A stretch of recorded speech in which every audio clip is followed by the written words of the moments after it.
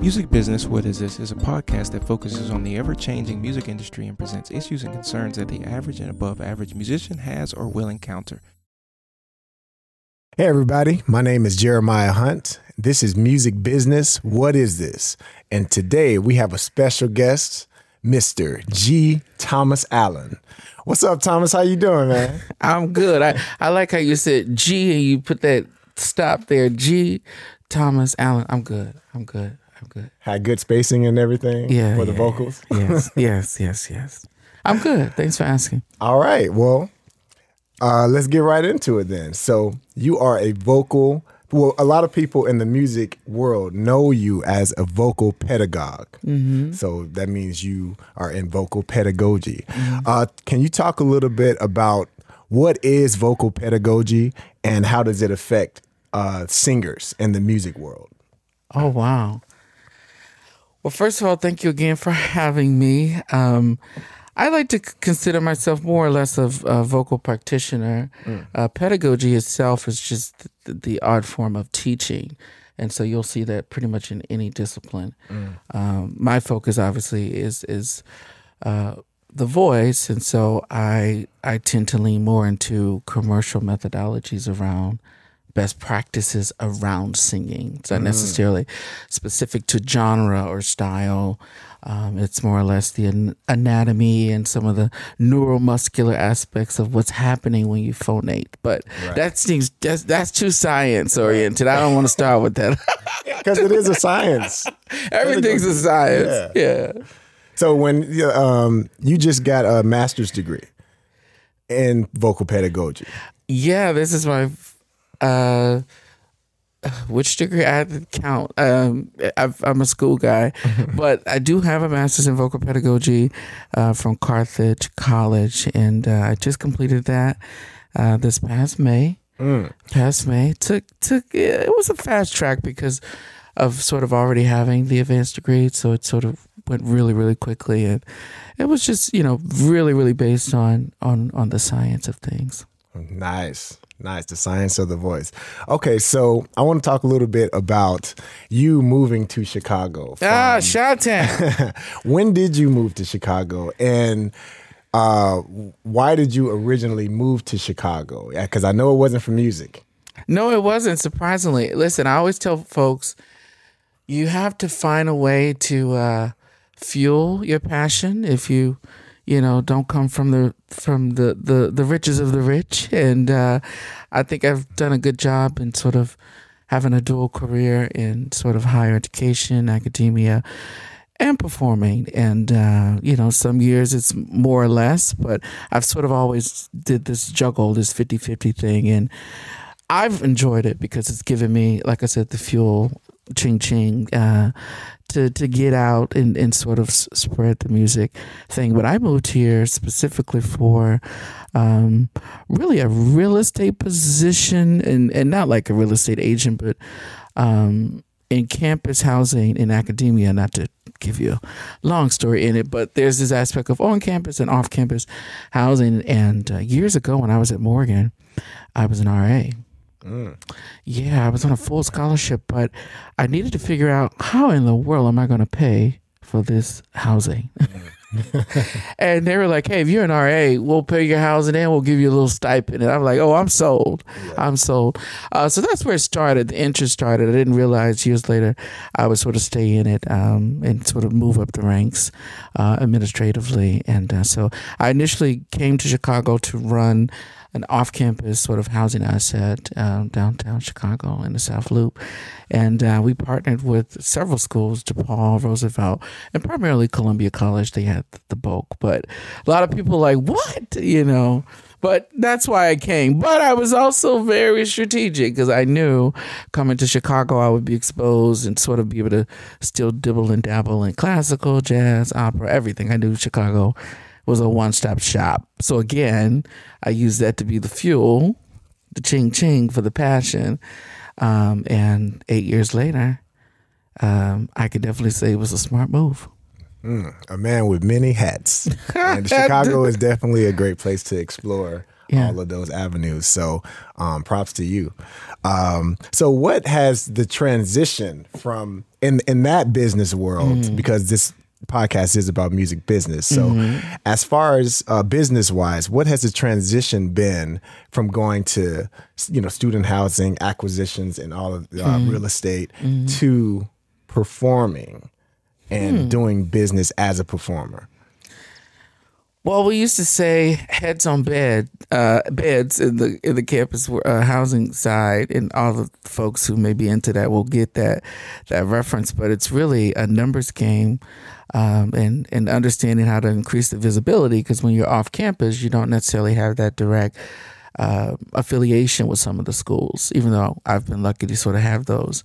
But it's a numbers thing, and I think that translates very well to music. As you know, we're all about how many followers do you have, how many streams, on Spotify, and, right. Does that translate to ticket sales, and are you bringing bodies into the seat, Yeah.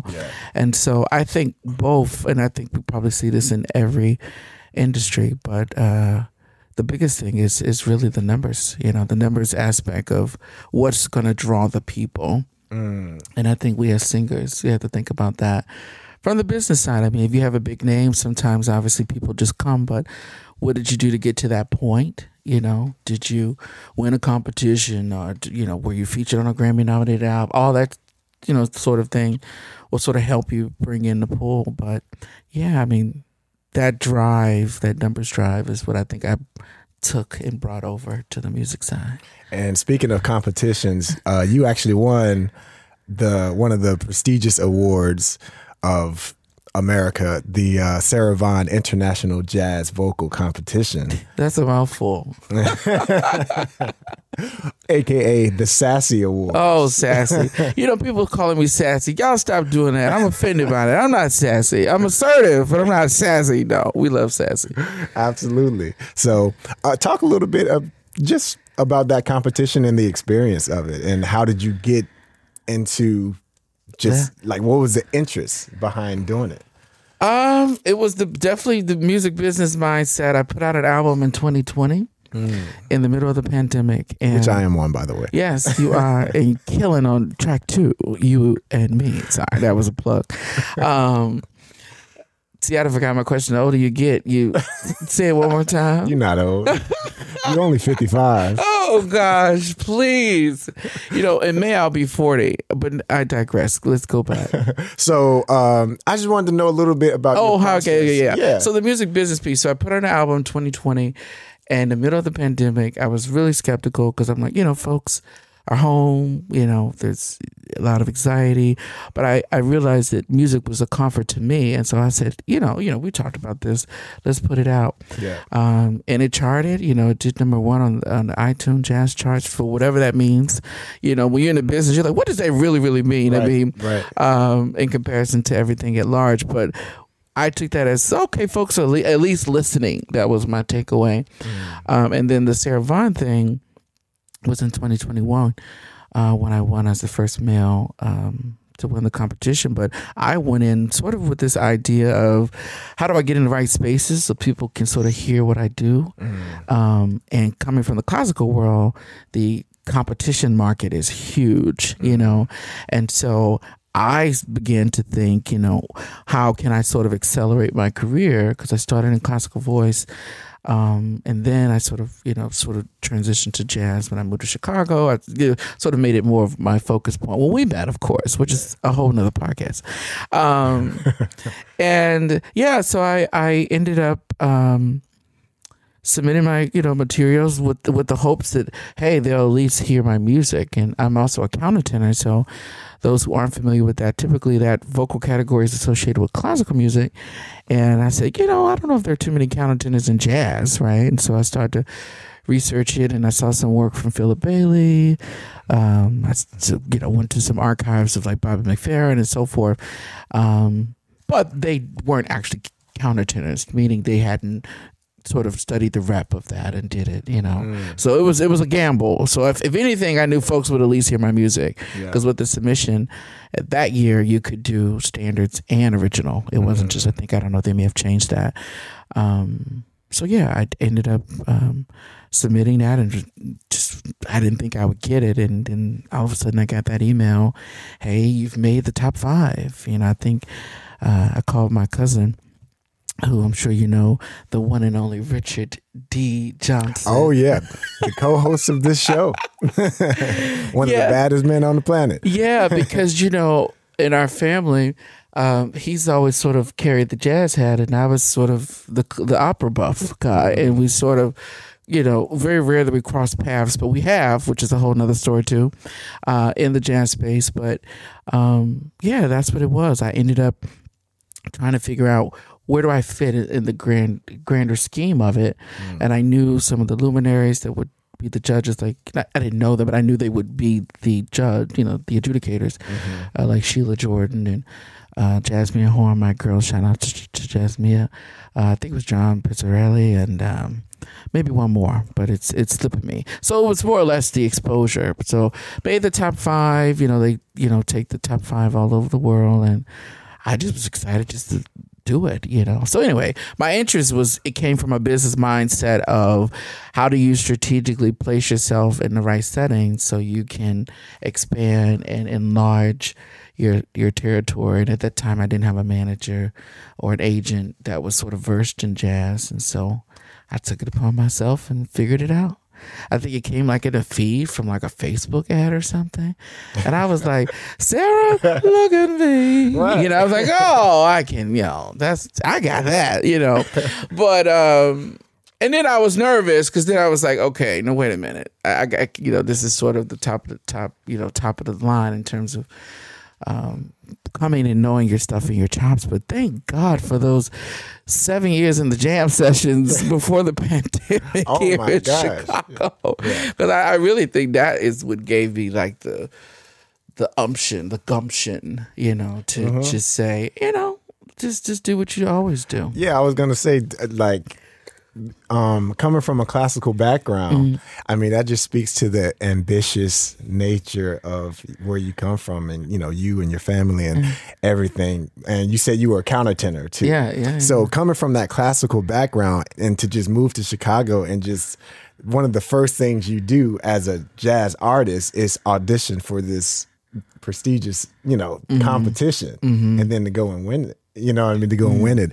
It just speaks to like how ambitious and, great, talented you are. So, and that gets me to another thing that I wanted to ask. You did mention that you were a countertenor. So talk a little bit about that, and how could that role have affected people's ears as far as the judges or just the people listening in the competition, and just how you perform in general? Oh, okay. Well, as I mentioned, so the countertenor is a vocal category. It's not a part of we call it the German Fach, but it's basically a cisgender male who sings in the treble clef. It's the top tier register. And I got into it really doing my undergraduate work at Morgan State University. At the time, they didn't necessarily, there was jazz, but it wasn't jazz voice, You would have to be an instrumentalist, and so I was sort of forced to go into classical because that was sort of the only option for the foundation aspect of it.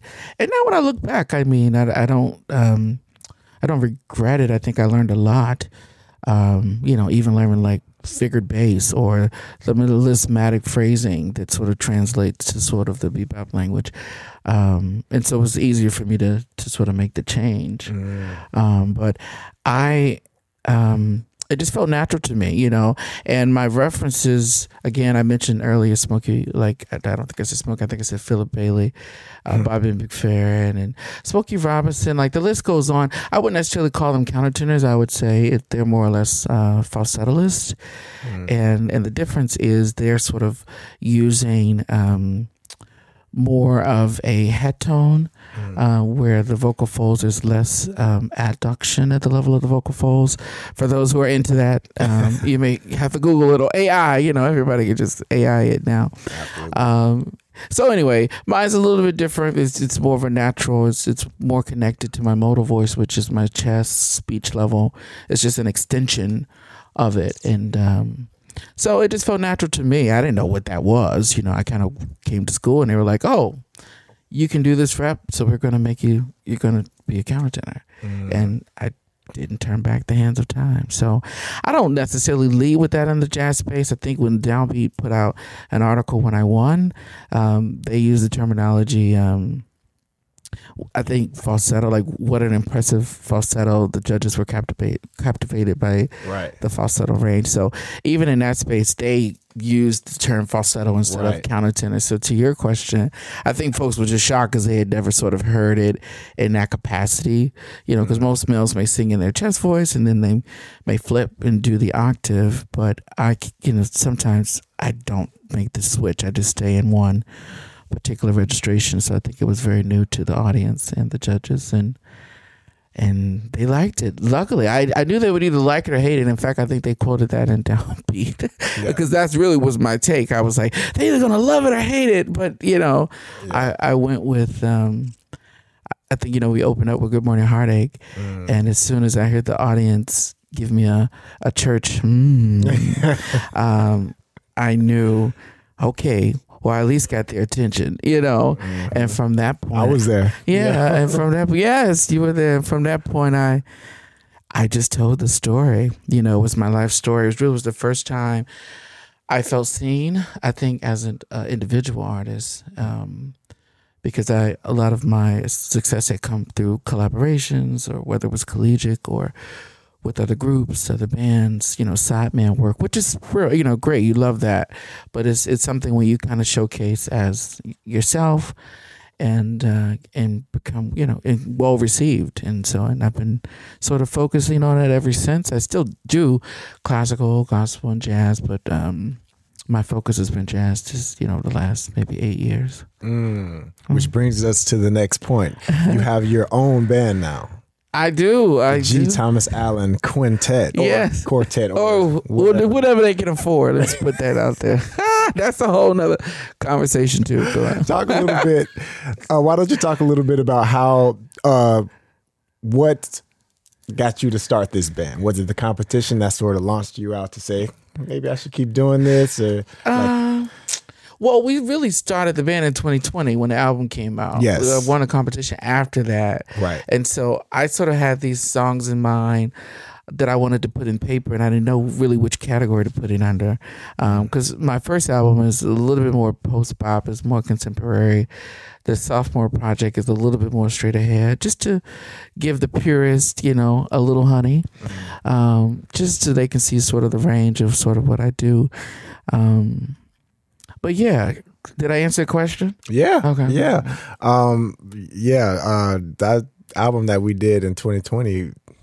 So that's where the band really started, putting together the pieces. And I was just so lucky that all my friends, were pretty much musicians. And, we connected even at Andy's Jazz Club, right? Yep. And that's where it all started. That's where it started. And really, the rest is history. From that, I connected with everybody and just kept getting connected with different folks like Bobby Broom and Perez Whittick. They were hosting the jam sessions. I was coming as like a corporate guy who was just tired, needed a drink, and heading to the airport to do a Messiah, or for one day and make enough money to pay my mortgage and rent for 2 months. Right. I definitely did not think that I would be in the fold, and now struggling artist as everyone else. So if you got anything else to say to the audience, where can people find your music? What are your plans for the next upcoming months, years? Yeah. Well, again, thank you for having me. I mean, gthomasallenmusic.com is pretty much the central hub where folks can find all the social media, Instagram, TikTok, Twitter, and so forth. And I moved into sort of I've always been in higher education, but more the professorship side really the last 6 years. And so I now serve on the voice faculty at Howard. So, hey, you. Nice. Congratulations. Although I'm a Morgan man, so I had to put that in there for all my Morgan folks. Like, what? He repping Howard, So I'm there They'll now. Get over it. Yeah, the jazz studies. area, and I direct their HE Jazz Singers, and it's been fun. So gig wise, I mean, I have a lot of stuff coming up for Christmas. Some solo stuff, not necessarily all with the band. Next year is really packed. I'll be at the Gen Conference in January in New Orleans with Cyrus Chestnut on lead. They're doing just a section for the Jazz Howard faculty folks. February, I'll be back at the Jazz Showcase here in Chicago.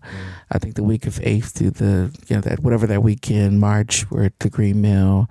April, we're at Disney's in New York. So yeah, GThomasallenmusic.com if you want to follow where we'll be next. And we're finishing a project, My sophomore album will be entitled Reimagined Dream. And I'm looking forward to putting that out. Beautiful. Well, there it is. You heard it first from here. G. Thomas Allen, the vocal pedagogue. Some days. Well, cool. That's all we have for you today, ladies and gentlemen. My name's Jeremiah Hunt. And I'm G. Thomas Allen. This is Music Business. What is this? We'll see you next time. Peace. Peace.